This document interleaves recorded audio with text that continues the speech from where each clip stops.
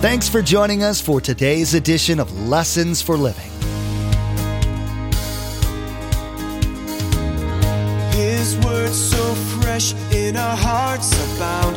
His word made flesh in the here and now. A new life is beginning. Lord, let us hear your lessons for living.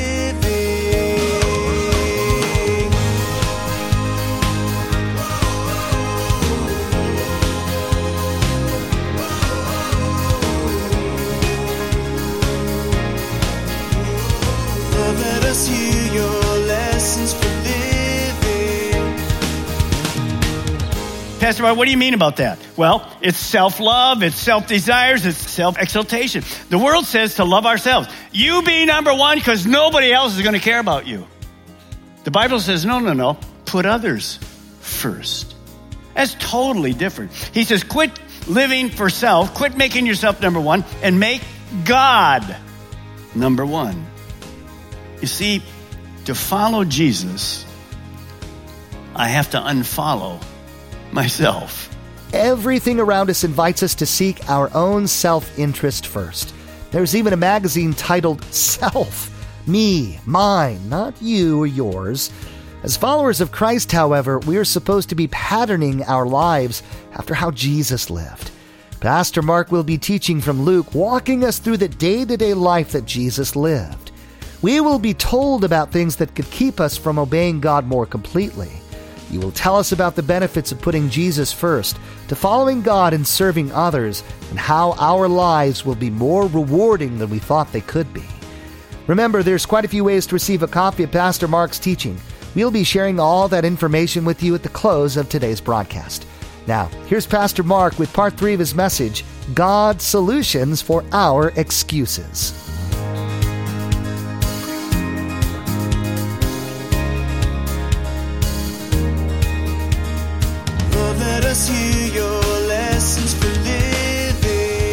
Most people come to Christ because a personal invite. Now, here's something. Many of us use excuses not to do what you just saw you're made to do. Look at the excuse. The first excuse is fear. Well, Pastor Mark, if I share with somebody, that's for you, that's not for me. They might reject me. Hello, what did we see in the first group of people? They all rejected him. It's normal. It's going to happen to you. But many won't reject you. Second, Pastor Mark, I don't know enough. Now, this parable doesn't say, go and tell the people who the Antichrist is. No, it says go and share the gospel. What is the gospel? Jesus died, was buried, was resurrected. He's in heaven. That's the way to God. That's the gospel. And number 3, well, Pastor Mark, do you realize what time it is? You're only a week away from the holidays, from Christmas. I don't have time. Did you notice the word that God used? Compel them to come in. Urge them. Not bold. It was an urgency. Our world is plummeting to hell without God. This is a great time for you. So let me just challenge you. Christmas is an incredible opportunity for all of us. Most people will go to church at least at Christmas. So let me just challenge you. Get involved with one of the outreaches where you're wrapping gifts and whatever. Get involved, sharing, just a personal thing. Just pray. And let's see. Remember, we're going to have 4 Christmas Eve services. And then on Sunday, we will have 1 service on Christmas Day, which is Sunday. A lot of people won't come because they went to the Christmas Eve. But we'll have 1 service. That's who you can invite. People will come during that time. Let's pray about it. Let's be there. Now, understand. Here's what I want you to write. And this is for every single Christian. Look at this. The solution, no excuses, VIO. Go and invite everyone you can find. Don't be weird about it. Just go and invite them. You're not going to stand in line at Publix and say to a person, well, my pastor said I have to invite you. Before you get your money out to pay the bill, let me go through the 5 spiritual laws with you. Yeah, right. Now, let me go to some other church, not this church. No, I'm just kidding. Now, watch this. Large crowds, verse 25. Large crowds were traveling with Jesus. And turning to them, he said, look at me. Jesus knew why most of these people were following him. And that was because he did miracles, he provided food, and the excitement of being in a large crowd. But he's going to turn to them, and he's going to say at the end, if you have an ear, listen up. He's going to talk about discipleship. What does it mean to be a disciple? Let me just I'll give you a little summary.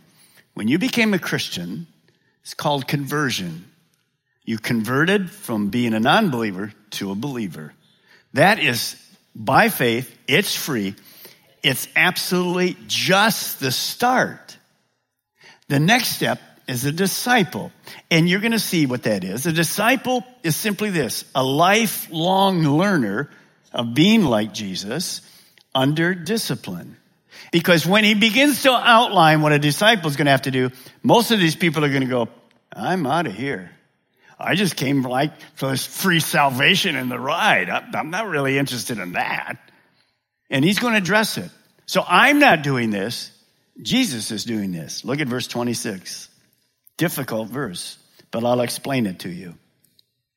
If anyone comes to me and does not hate father and mother, wife, children, brothers and sisters, yes, even their own life, such a person cannot be my disciple. Now circle that word hate. As you say, I'm to turn to my spouse, I hate you. No, the word hate simply means this: love less. It's less priority. Now, let me show you what that's like. What Jesus is going to say, you already know. He's trying to say this: in our lives as a Christian, especially as we move to discipleship, who should be first in our lives? God. So here's God. And we respond to God because he's first. 10 commandments. First commandment, have no other gods before you. So we respond. And what he's saying is there, if our relationships, husband, wife, brother, sister, girlfriend, boyfriend, if they become this, it won't work. You've made the wrong choice. The priority is God first. You got it? So he's not saying, well, I hate you, kid. I wanted to say that my whole life. I just hate you. Of course not. We're told to what? Love one another. So understand what he's saying here. Now, here, I want you to write this. This is the essence of discipleship. If you want to know what it means to be a disciple, here's what happens in discipleship. It's about priority. It's about the word commitment. And commitment and discipline go together. See, we don't like that word discipline. A lifelong learner under discipline. Nobody's going to tell me what to do. Well, yes, they are. God is. He's doing it right here. So it's commitment, priority, and of course, God first. So the first excuse, Jesus says this. Watch me. This is very important. You cannot use your family or friends as an excuse not to follow me. To be my disciple and not put Jesus first. You can't put somebody else first. And so here's the way that works. Some people refuse to become a Christian even because of a relationship. They won't put Jesus first. They won't come to salvation because of a wife, a husband, a boyfriend, a girlfriend, or just a good friend. Pastor Mark, I can't really become a Christian. My friends will laugh me out of the university. Don't worry about your friends. Who cares what your friends think? You want to know what God thinks. And so, understand, boyfriend and girlfriend, that happens often. And they'll say, well, I can't come because my boyfriend will drop me, and my girlfriend will drop me. Let me just tell you something my dad told me many years ago. I thought it was stupid. I was a teenager. I thought, Dad, you're crazy. But I soon learned he was spot on. My dad told me this: if you never date an unbeliever, you will never marry an unbeliever. Just put that in your thoughts for a while. What does that mean? I've had many people come to me after they were married. They married an unbeliever. Years later, 1, 2, 3, many people over the last 40 some years in ministry who are now divorced and say, Pastor Mark, I wish I'd listened to you. It looked so good, but that person wasn't committed to Christ. They only wanted to marry me. Careful. See, that individual, that relationship could keep you out of heaven. That's exactly what Jesus is saying. Don't do it. Don't do it. Now, when we put Jesus first, Let me share with you something. This is incredible. When you put Jesus first, all other relationships get better. I think this is so powerful. If Jesus is first, I'll be a better husband, you'll be a better wife, a parent, children, and friends. Why? Because the Bible tells us how to do this. Do you understand? If I follow the scripture, which a disciple does, I'm going to be a better husband. Now, if you've been married 3 or 4 days, you're brand new newlyweds, you've already had a fight. I know that for truth, and so do you. And if you've been married more than that, you've had many fights. What does the Bible say about letting the sun go down on our wrath and anger? Well, if I obey that, if I obey God, is my marriage going to be better? Yes, it is. Now, why does God say don't go to bed angry? Because he knows you're going to get a no night's sleep. And the other thing is you're going to be laying so far on that side of the bed, and they're so far on that side of the bed, one of you during the night could turn over and end up on the floor. And that's going to cause more anger. But see, if I do it God's way, I'll be a better husband, a better wife, a better child. All of that happens. So don't doubt God's principles. They're powerful. Now, look at the second excuse. Then Jesus says, well, you can't use yourself as an excuse not to put Jesus first. I want you to answer this question. Who's the number one person that's a problem in your life? Just tuck your finger like this, put it up here, and tell me who's the number one person that causes you more trouble than anyone else. That's exactly. Don't try to do your wife. You're going to need marriage counseling. I already told you I don't have time. The number one. Pastor Mark, what do you mean about that? Well, it's self-love, it's self-desires, it's self-exaltation. The world says to love ourselves. You be number one because nobody else is going to care about you. The Bible says, no. Put others first. That's totally different. He says, quit living for self, quit making yourself number one, and make God number one. You see, to follow Jesus, I have to unfollow myself. Pastor Mark, I'm pretty close to Jesus, so I kind of know it. When I need him, I'll ask him. No, it doesn't work that way. You and I need God all the time. So you have to put him first.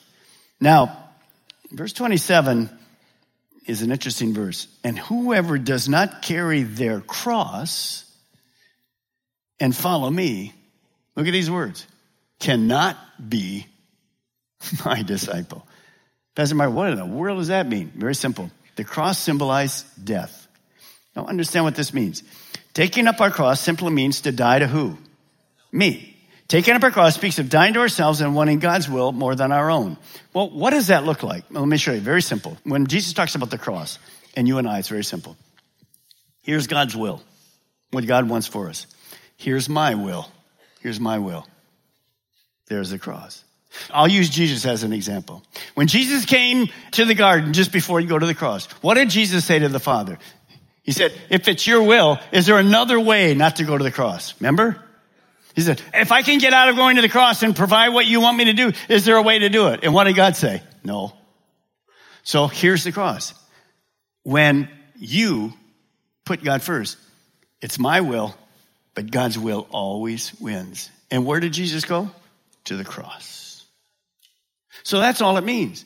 It's God's will wins against my will. It's putting God first. Now, so what does that mean? Here's the solution. Simple. To be a disciple, I have to continue to put Jesus first. Now, next, Jesus gives us two illustrations about stopping and thinking about the cost of following him. Anytime we think about cost, it means if I'm going to build something, I sit down and figure out some things and watch how this works. It's very common to you and me. Suppose one of you wants to build a tower. Won't you first sit down and estimate the cost to see if you have enough money to complete it? Well, the answer to that is, of course. If you lay a foundation and are not able to finish it, everyone who sees it will ridicule you, saying, this person began to build and wasn't able to finish. Now, in our lives, in this parable, are the building. We are the temple of God. And so what Jesus says, nobody builds a building without knowing the cost and the ability to finish it. So what does he mean? He said, I need to say, can I put God first? It's going to cost me. It's going to cost me. I have to put God first. If I don't, I'll never complete that discipleship. And my life will look like the world. And people will laugh at me. Well, you know, that guy calls himself a Christian. He lives just like us. What a joke. And it makes God look bad. It just makes God look bad. Well, look at the second one. Verse 31. Or suppose a king is about to go to war against another king. Won't he first sit down and consider whether he's able with 10,000 men to oppose the one coming against him with 20,000? If he's not able, he will send a delegation while the other is still a long way off and will ask for terms of peace. So nobody goes to war, I mean, it's common sense, without sitting down and saying, can we win the war? So a person should consider becoming a disciple. You would never make the decision, I'm going to be a disciple, without knowing the cost. Now this, Jesus says, listen, following me will cost you. So sit down and see if you can afford it. Pastor Mark, what do you mean it will cost me? Well, my will is always superseded by God's will. Sometimes we won't like that. Doesn't matter. I submit in authority, in principle, to God. Now, the next verse may be the most difficult verse in all the Bible, but I'll explain it to you. It makes sense when it gets there. In the same way, Jesus says, those of you who do not give up everything you have cannot be my disciples. So what is Jesus saying? We're all going to go to Tibet, get in a mountaintop thing. And as we get there, we get as many people around us as we can. And for the rest of our life, we just, boy, you need to change clothes. This is the only clothes I have. Is that what God's saying? Last night I talked about this. Is he saying when you go home and you heard this, I got to give up everything. So you get one of those pods in your front yard. And I couldn't remember the name last night. So I just said to the people, what is the name? And they kept yelling out all together. I thought they said pot. And I said, you're exactly right. Christians should give up pot for sure. You know, we just came back from Denver. Lord, help us out there. I mean, but let's say you put a pod in your front yard and you put all your furniture in that and your neighbor walks by. You guys moving? No, we just gave up everything for Jesus. Would you like to come to church and hear about that? How many think you're going to get a yes? No, that's not what he means at all. What he means is nothing can be ahead of God. Understand it. He's not saying, I have to be first in your life. God loves, by the way, that's totally opposite. Give it up everything we have? No, what's the Bible say? God loves to give good gifts to all his children. Are we a blessed people or what? The song we sang today is a song that really speaks to my heart. Thank you for the cross. Thank you for everything you've done for me. Wow. Is God good or what? So don't get the wrong. Jesus is saying you need to trust me, and whatever you need in your life, I'll provide for you. That's Matthew 6.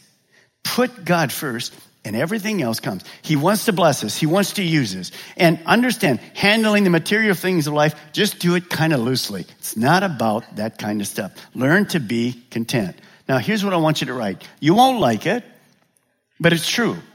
Here it is. Here's an excuse for not becoming a Christ follower. It will cost me. You see, some churches will never tell you that will cost you. We don't do that when people become converts. We do that as they begin to grow to become like Jesus. That's the step of discipleship. That's what Jesus says. If you're going to be my disciple, not convert, this is what you're going to have to do. Think about this. Here's the solution. Let's read it together under solution. Here we go. 1, 2, 3. Yes, it will cost you, but it will cost you more not to follow Jesus. See, you have to understand. Anything you do in life is going to cost you. So it's going to cost me. It's going to cost putting God first and me second. But if I don't put God first, it's going to cost you eternity. Don't make an excuse. Well, I'm not coming to Christ. That discipleship stuff, that's Old Testament stuff. No, this is pure New Testament stuff. This is following him. Now look at verse 34. He ends with something that you're familiar with. Salt is good, but if it loses its saltiness, how can it be made salty again? If it's mixed with dirt, impurities, it is neither fit for the soil nor the manure pile. It's simply thrown out. Whoever has ears, here we go, to hear, let him hear. So remember, people are watching our lives. We are called to be the salt of the earth. In other words, as people watch our life, we give a flavor of what it means to be a Christ follower. Oh, not perfect, of course. But the joy, all of us experience death, and we experience sickness and all kinds of tragedies and being out of work.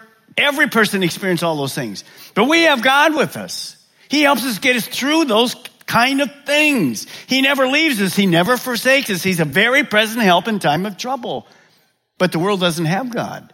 So they try to get through them together. So understand this. Look at this statement. This is such a powerful statement. Salt gives flavor to things, and spiritually, salt makes people thirsty for God. You see, when they see our life and they say, you just got laid off, and now one of your kids is going to have surgery, and you have no, how in the world are you going to get through that? When they see us trust God, not knowing how it's going to work out, because we know that all things eventually work out together for good. God will take the mess, and he'll make it right. And they look at us, and they just basically say this: I want what you have. Knowing that we struggle just like anybody else, but we have God. But now, if I'm going through those things, and I've lost my character and my conduct, and it doesn't represent Christ anymore like salt was, and I'm not living by biblical principles, then our witness to the world is useless. There's no impact because they're not interested in us. So I just want to say to you, thank you for being people of godly character. Thank you for being salt. And as Matthew says, light to a dark world. Do you know that most of the people that you're around, that I'm around, neighborhood, work, all kinds of places, they have no clue about what I just talked today. They have no clue about becoming a Christian. They don't understand discipleship. They don't know that the invitation has been given by God that he doesn't want anybody to perish. They're clueless. I don't mean that in a bad way. They're simply clueless. So we're here to explain to them, there is a way. You can have all your sins forgiven, and you can get a brand new start. No physical, mental doctor can give a brand new start. Only Jesus. He can take whatever mess you've had, and he makes it brand new. And then he comes and lives in us. And we just begin. And you have to do that by what? Counting the cost. Will it cost you to become a Christian? Absolutely. Is it worth it? 1,000% it's worth it. There's no lifestyle better than serving Jesus Christ. Thanks for being followers of Jesus Christ this morning. Amen. It's such a different way of thinking. Put aside thoughts of getting what I want first, and my life will be more satisfying than my plans would be. Pastor Mark has certainly given us food for thought. It's clear from the stories in the Bible that most people that chose to follow God had tough lives, but they ended up with more rewarding lives than they could have imagined. Social media is a huge blessing that most of us use every day. We want to encourage you to become our Facebook friend and follow our Twitter feed. At the Facebook page and Twitter feed, we post information about upcoming events, discipleship articles, and encouraging quotes that will inspire you in your walk with Jesus. Log on to lessonsforlivingradio.com and follow the links to the Calvary Chapel Melbourne Facebook page and Twitter feed, or simply search for Calvary CCM on Facebook or Twitter. We even have a specific Facebook page for the Viera campus. Simply search for Calvary CCM and you'll see the Viera campus Facebook page in the search results. Again, to like our Facebook page and subscribe to our Twitter feed, log on to lessonsforlivingradio.com. Again, our web address is lessonsforlivingradio.com. On the next edition of Lessons for Living, Pastor Mark will begin a new message. He will be continuing through the book of Luke as Jesus' date with torture and crucifixion approaches. Pastor Mark will be sharing from Jesus' teaching as he speaks to the lost of Israel about being lost. we'll be told about how much he values each person individually, which includes us. Well, that's all the time we have for today's broadcast. From all of the production team here at Lessons for Living, we want to say thank you for tuning in and may God bless you. And together, let's do life right.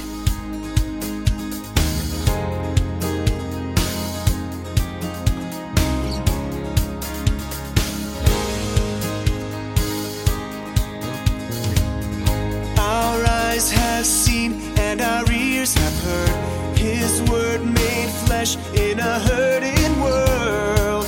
A new hope He is giving.